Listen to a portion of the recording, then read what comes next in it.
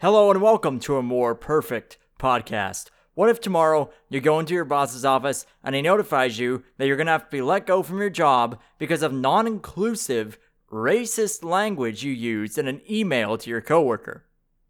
How about if you get called into the dean's office tomorrow at your college and notified you're going to be kicked out of the university for racist remarks that you made during a non-political class discussion? In fact, you're not even anywhere close to white supremacy and racism. But this future, this dystopia, is closer than you might think. How does this happen? Words themselves are now under attack by the activists at the commanding heights of our institutions. The dictionary is changing the definitions of words to suit the whims of political activists. The dictionary itself has become a political battleground. This episode is going to be about the Orwellian changing of language that we've seen over about the past year and a half. It really is straight out of a horror film. And you know what else is straight out of a horror film? Advertisements. Every day, I go on YouTube and I want to watch something, and then boom, there's an advertisement and it sucks. And then I'll want to read an article, but then I'll go on the news website and then it'll block me from viewing it because I have an ad blocker on. Well, what if I told you that you can block ads without being kicked out of the webpage? With Surfshark VPN, you can do just that. Surfshark VPN blocks ads from ever reaching your network, so you don't have to worry about being kicked out because you got an ad block extension on your browser. It's a really cool feature, and with the link in my podcast description, you can get a sweet deal of 81% off of Surfshark VPN. So go ahead, click the link in the podcast description and support the podcast, support my work, help me create new episodes, and bring you guys content that you'll love. There's something about the language changing that's going on, this political activists' manipulation of words that you got to wrap your head around. This isn't the normal changing of language. The truth is that language changes all the time.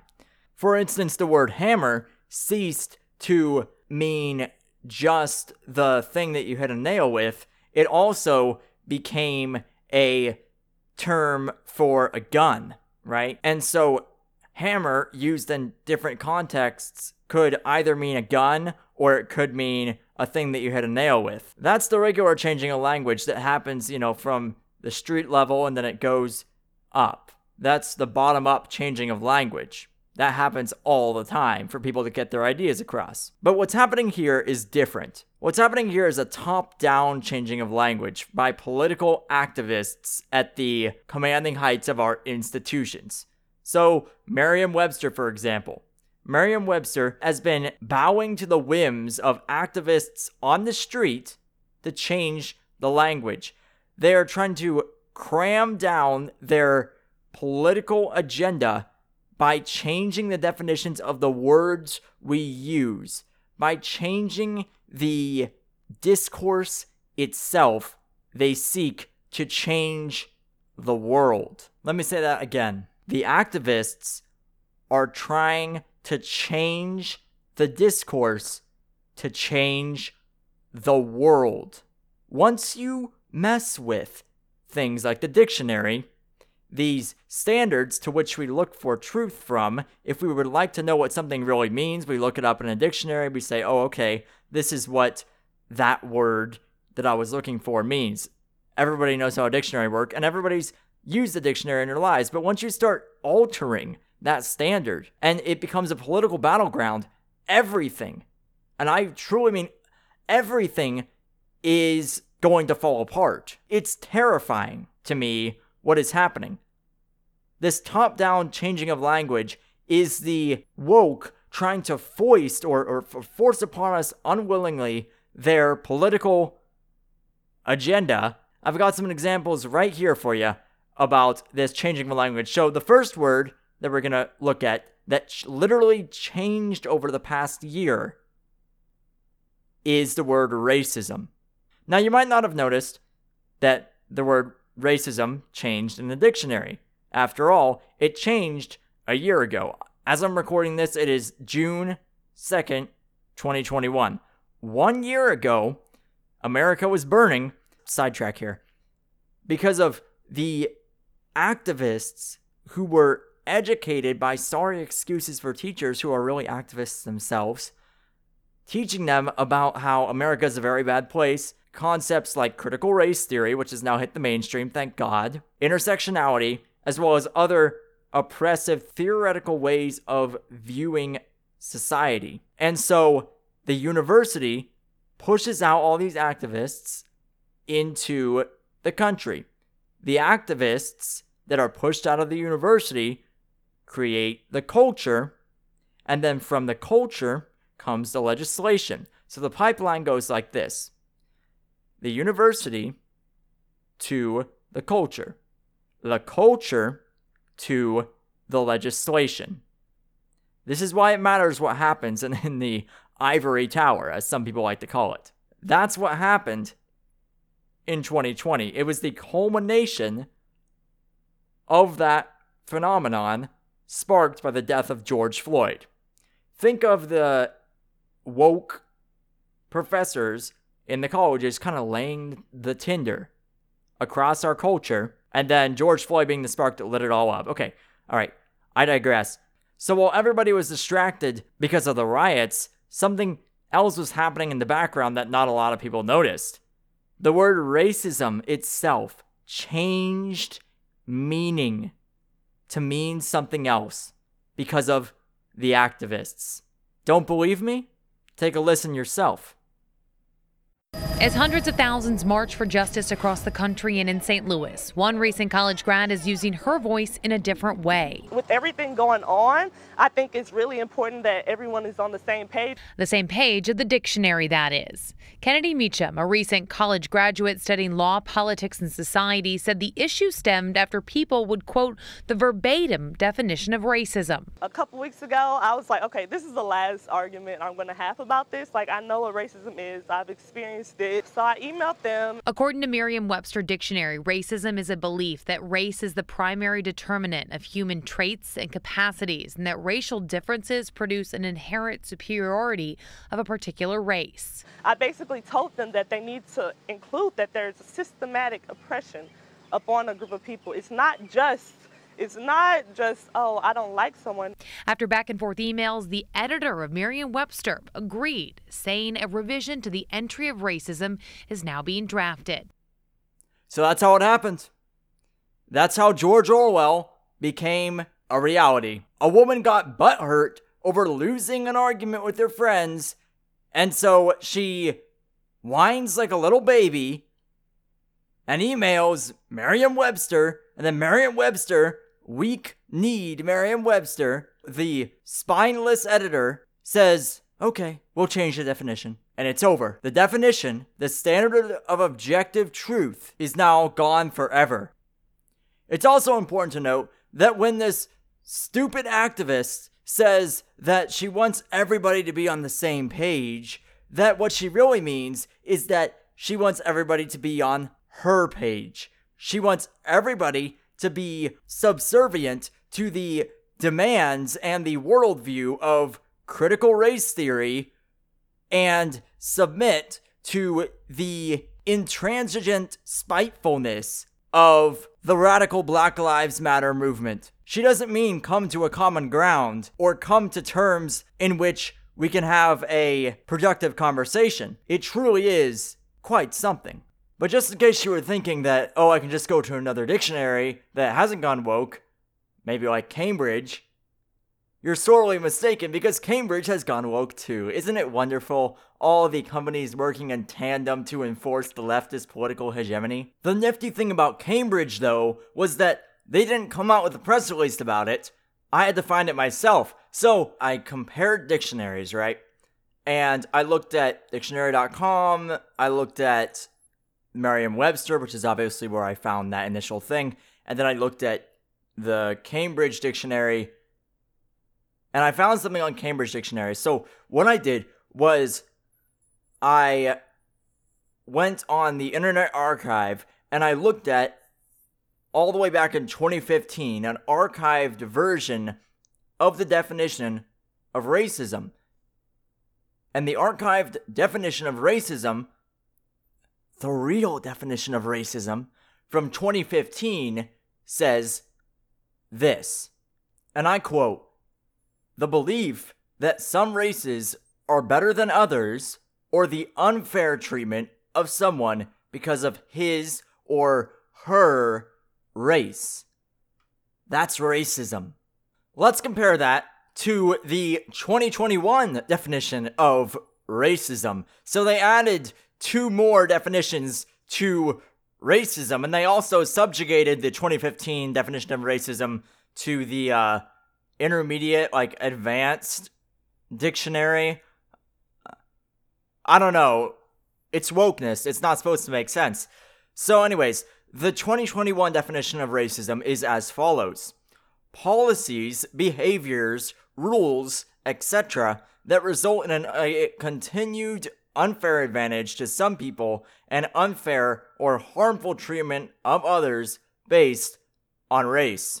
Now, this might not seem so different from the original definition, but it is, because it says policies and rules. And then it gives an example. It says the authorities are taking steps to combat, fight, tackle racism in schools.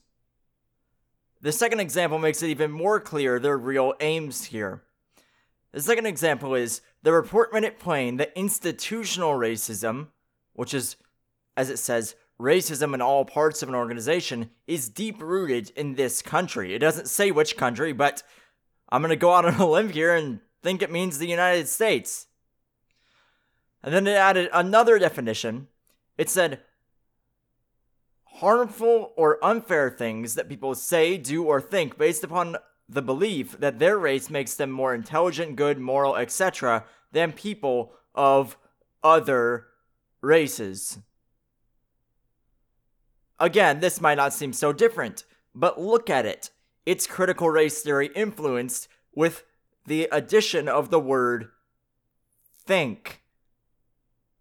This is a allusion towards the tenet of critical race theory known as implicit bias, or the notion that we all hold subconscious biases towards or against people based upon the color of their skin. Again, this is a totally Soviet way of viewing a person, let alone their beliefs. And the examples of the second definition make it even more clear. One of the examples is she said that she had experienced some overt racism firsthand. It emboldens overt. And then on the second example, it says he wanted to show what it felt like to be the subject of casual racism, casual being emboldened. Okay, so obviously there's a difference here. Casual means kind of subconscious, or to get even more specific, critical race theory has a tenet called microaggressions. Microaggressions are slights towards the critical social justice influenced or woke person. Things like looking at them the wrong way, not opening a door for them, all of those stupid little slights that people do to you, every day. People are just jerks sometimes. They take it to heart as an act of racism. They call that casual racism, or more formally, microaggressions, sometimes also called implicit bias. This is Soviet stuff, and Cambridge yielded to this. Cambridge has no spine. Whoever wrote this has no spine, and it's simply disgusting that our institutions are standards of objective truth, again, our standards of objective truth are literally being railed upon, assaulted, and then bended over backwards and just screwed over by these social justice warriors. I'm serious. This is George Orwell in the process, and if you don't listen to me, we're all gonna be screwed. There's already people saying 2 + 2 = 5. I can't make this crap up. It was in the Popular Mechanics magazine the other day. An idiot from Harvard says 2 + 2 = 5. I kid you not. I'm not being a conspiracy theorist here. I'll link it in the source notes. I'm serious. Check it out. This is George Orwell. Please pay attention. It's happening right before your own lying eyes. It's happening. Wake up. Fight against this. Fight against it before it's too late. Before they take everything else. Just like they almost took Amy Coney Barrett's Supreme Court seat. That's right. We're going all the way back to before the election of 2020. So, y'all remember when Ruth Bader Ginsburg died, and then Trump nominated Amy Coney Barrett to take her place. Well, obviously the Democrats raised a big old stink about it. It was kind of the second thing on the nation's mind for a few weeks, as Amy Coney Barrett was being confirmed to the Supreme Court. Everybody kind of remembers that. But something happened in the confirmation process for Amy Coney Barrett. Here, take a listen for yourself. See if you can find out what went wrong in Amy Coney Barrett's answer to a question flung at her by the Democratic Senator Dianne Feinstein. Take a listen. I understand you don't want to answer these questions directly, but you identify yourself with a justice that you, like him, would be a consistent vote to roll back hard-fought freedoms and protections for the LGBT community. And what I was hoping you would say is that this would be a point of difference where those freedoms would be respected. And you haven't said that.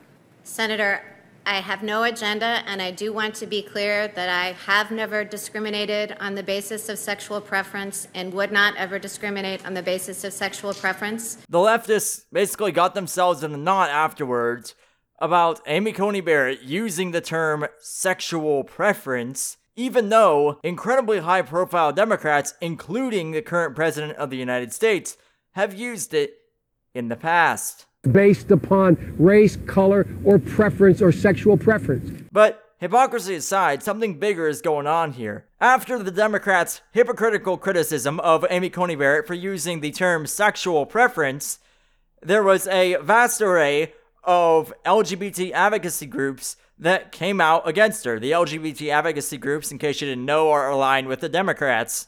While Amy Coney Barrett was being rebuked from a variety of fronts by the leftist agitators, something really scary happened in the fray. Merriam-Webster, our favorite dictionary, updated its definition for the word preference. This is from Pink News, and I quote, "Its online dictionary now includes the following addendum. Merriam-Webster says that the term preference, as used to refer to sexual orientation, is widely considered offensive in its implied suggestion that a person can choose who they are sexually or romantically attracted to." Merriam-Webster updated its definition for the word preference to concede to the Democrats' narrative. Unlike the word racism, you don't have to be talking about a contentious issue for your speech to be criminalized now. Preference is used in a lot of different contexts and a lot of different cases. Preference is an ordinary, non-controversial word.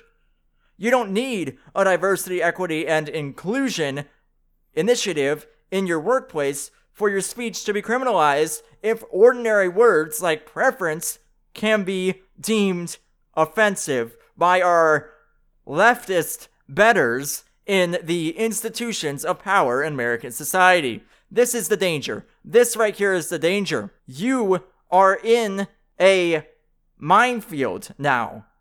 If any word can be deemed offensive and non-inclusive, who the hell is safe? After all, You wouldn't do this with a word like esophagus. If you look it up in the dictionary, it might tell you where the esophagus is in the human body. But if you start changing the definition of esophagus and you say that it resides in your foot, for example, what the hell? It resides in your foot. Now, the dictionary says it, even though it's not true. In reality, the esophagus is somewhere else in your body. The point being, if it was any other word, they wouldn't change it. So why would you change this one? You wouldn't, unless you have a malicious agenda. And they do have a malicious agenda. You see, they wish to make American society accountable. So accountable is a word that's being used with a twisted definition that hasn't been redefined by the dictionary yet, but rather is used to deceive people into following the activists' demands or to buckle under the pressure of the activists' demands. Through the use of deceptive language, activists can effectively infiltrate an institution and then gut it and wear its skin as a cloak to further take our great country. I mean, I'm not kidding. Have you listened? Have you listened to CNN lately? Have you listened to even the national broadcast sections of NPR recently? It's totally leftist. They've gutted it, and they're wearing its skin. Anyways, accountable to the person who believes in anti-racism means something very, very different, and it's used to deceive. According to racial equity tools, this is directly from the activists, they say accountability is a keystone of racial equity work. Accountability refers to creating processes and systems that are designed to help individuals and groups to be held in check for their decisions and actions and for whether the work being done reflects and embodies racial justice principles. Okay, so that's how the activists define it. Then we would say, well, colloquially, we expect people in positions of power especially to be held to the standards of their job, right? So, for instance, if a politician isn't passing legislation for his or her constituents, then it's a bad politician, and we should hold that politician accountable and kick him out of office next election cycle. That's not the accountability that we're talking about here. This accountability to job standards is not what the anti-racist activist is talking about. Accountability means accountable to the racial justice activists. You better be accountable to my demands because I'm your boss now. When they say we need to hold these businesses accountable, when they say we need accountability, that just means we need power. Accountability means give us power. Unfortunately, a lot of people still think that, oh, I'm just not doing my job correctly according to the standards defined by my job, and that these people are just asking me to do my job better. No. They are asking for you to be accountable to them. It's a dangerous word game, and if you aren't aware of it, you're vulnerable to being manipulated by these slimy, slippery activists that wish to, again, gut your institution and wear its skin and then use it for their own political gain. Anyways, I think that's going to be about it for this episode. I hope you liked it. Please share this podcast with all your friends. If you didn't know one of these words, then now you know. Don't be manipulated. Don't be afraid to speak out. Remember, from my episode with Evan from the University of Florida, as he said, you've got your voice for a reason. You've got something to say for a reason. Say it. You gotta speak out. Don't be afraid of these people. They're not as strong as you think they are. If you're listening to this podcast on Apple Podcasts, then please give me a 5-star rating. It helps me boost my podcast and grow my following. If you want to support the show, then check out Surfshark VPN and block ads from ever reaching your network. It's a pretty cool feature, and you'll be able to read things ad-free. Plus, you get 81% off, so what are you waiting for? Support the show, help me make content. What do you got to lose? Anyways, that's it for me. I hope all of you have a more perfect day.